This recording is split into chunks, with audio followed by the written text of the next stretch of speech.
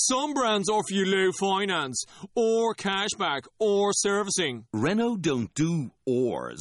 We do ands. The Renault Kadjar with 1.91% APR and €1,000 cashback and 3 years servicing, saving you thousands. Renault, the brand with the ands. Visit your local Renault dealer. Finance is made under a hire purchase agreement. Terms and conditions apply. Deposit required. Subject to lending criteria. See Renault.ie. Welcome to another podcast by InsideCarolina.com, the independent voice of UNC Sports, your home for Tar Heel football, basketball, and recruiting. I'm your host, Tommy Ashley, joined by Sherrell, McMillan. And Sherrell, I can talk about the score of the game. I can talk about how ugly the game was, how brutal the first half was. But really, I'm going to lead with two words, Theo Pinson. Yeah, there's not much that hasn't been said already.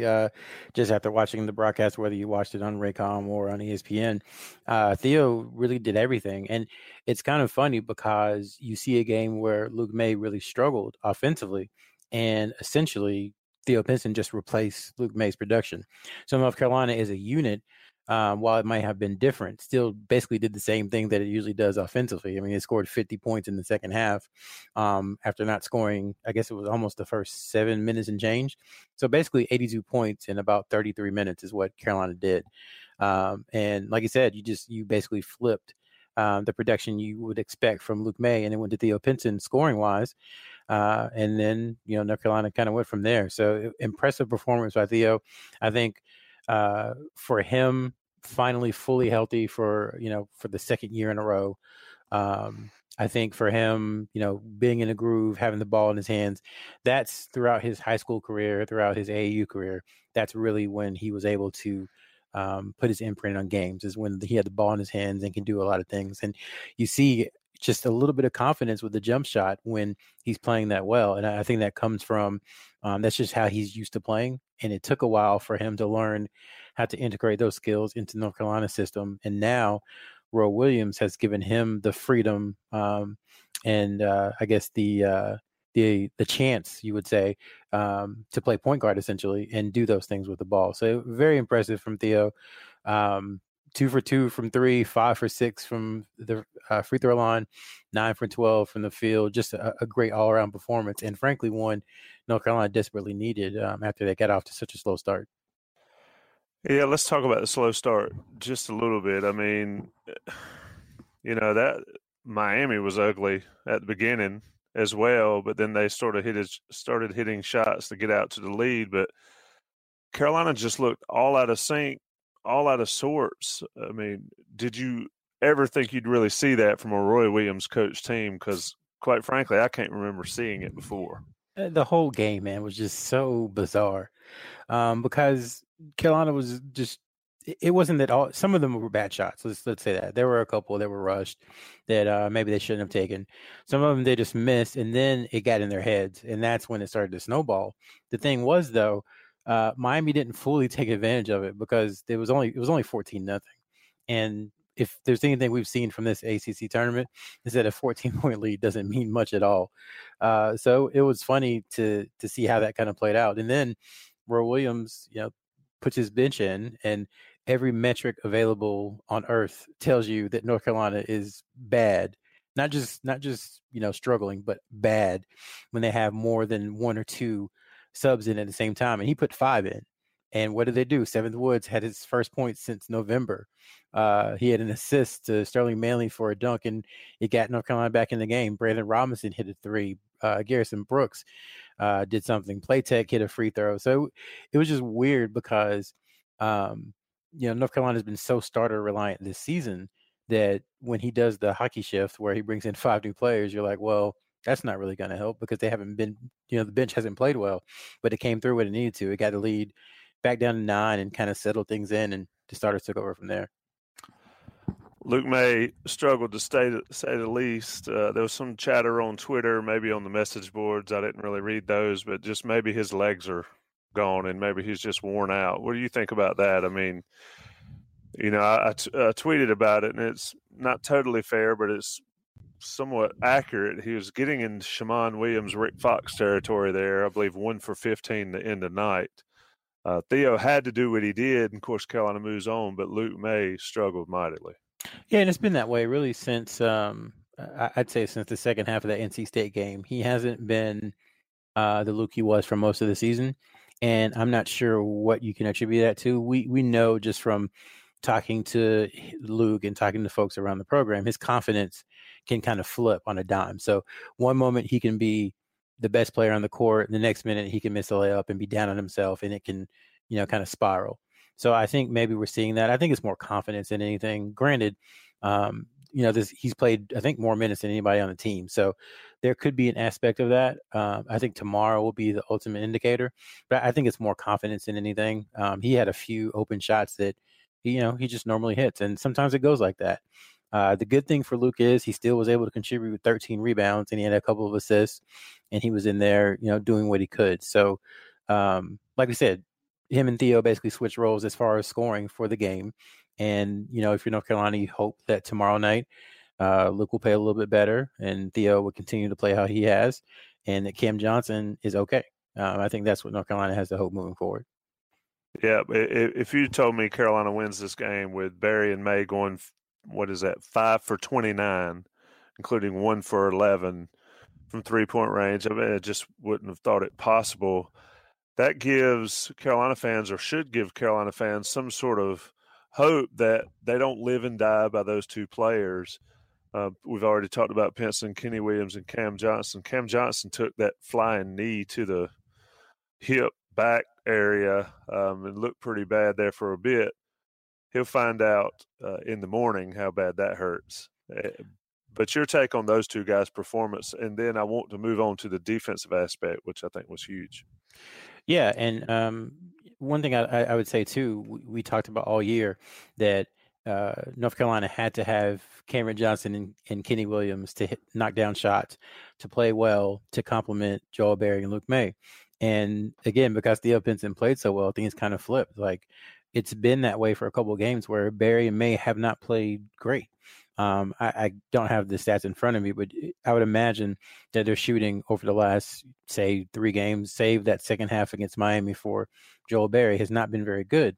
But because Cameron Johnson is contributing in so many ways, not just hitting threes, he's actually not shooting great from 3 lately, but he's really, really, immersed himself in the Carolina offense and found ways to produce, whether it's on the boards or whether it's dishing out assists. He had 5 assists tonight. I don't think people realize that.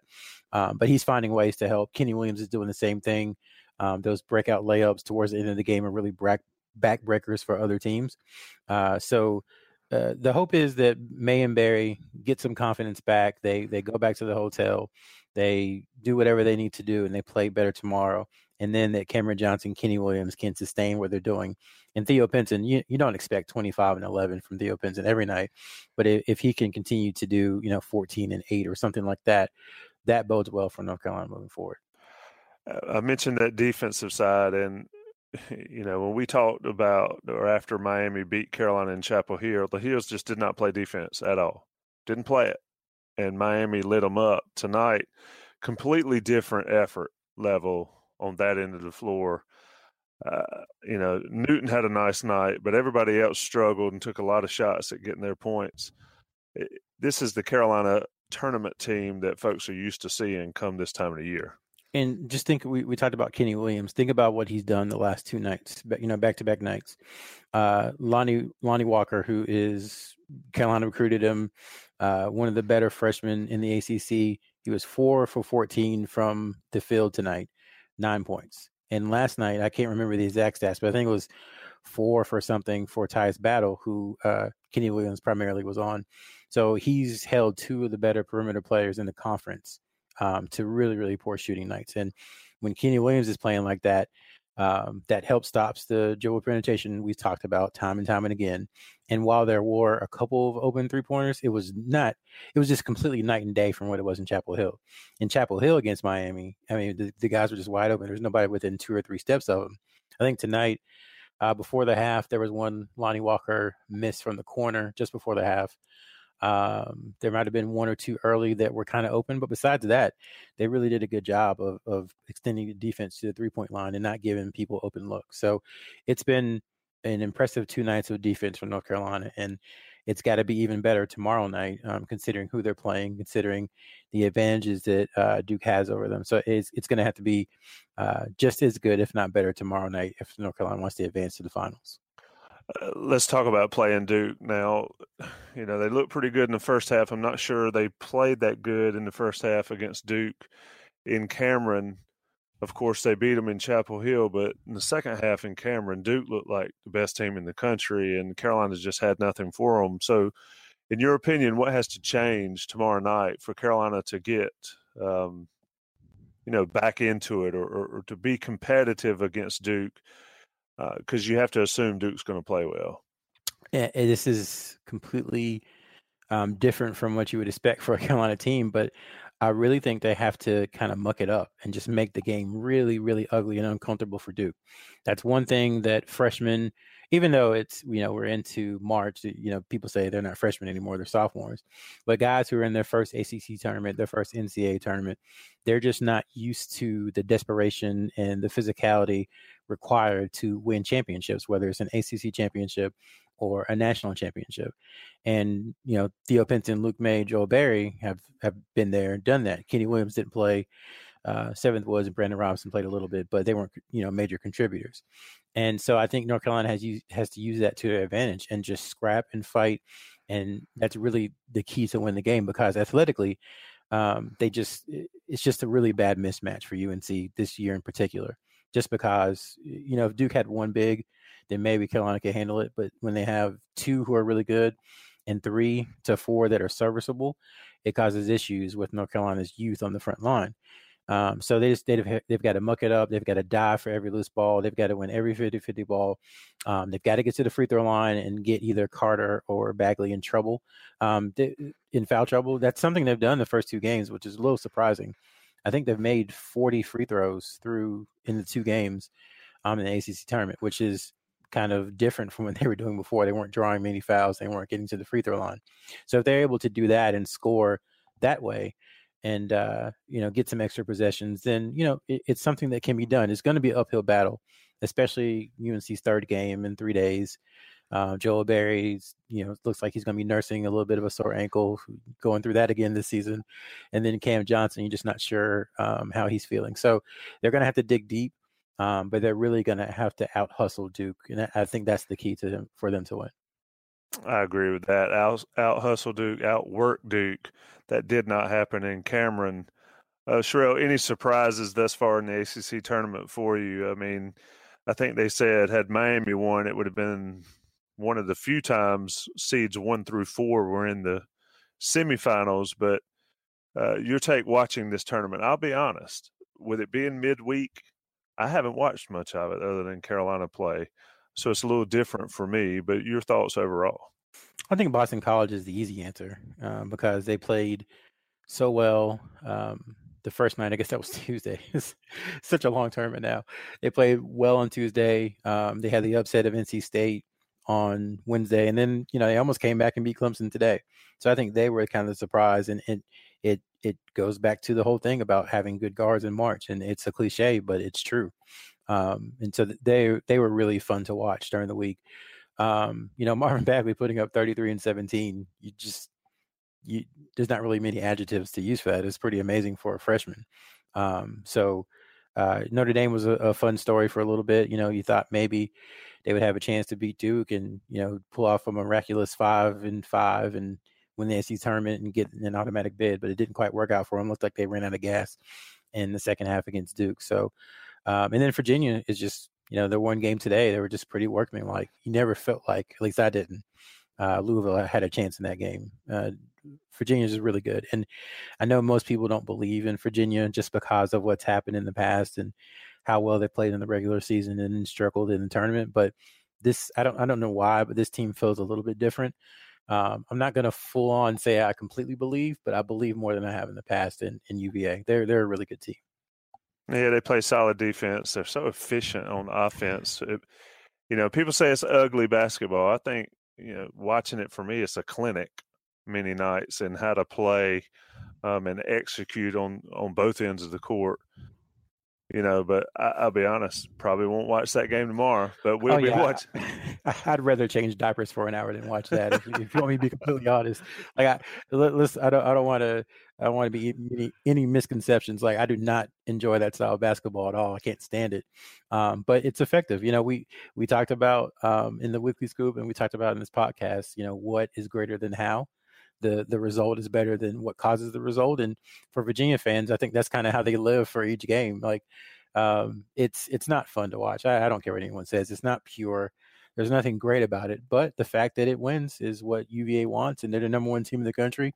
They're going to be the number one overall seed in the tournament, and a lot of people are going to pick them to win a championship. So I guess it's working out for them, but I have no interest in watching that when I don't have to. And I don't have to tomorrow night, so I won't.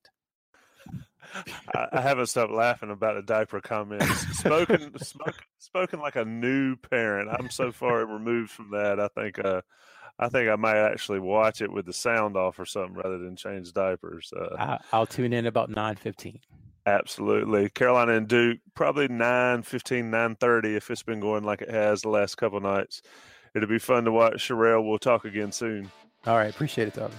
Thanks for listening to InsideCarolina.com, the independent voice of UNC Sports, your home for Tar Heel football, basketball, and recruiting.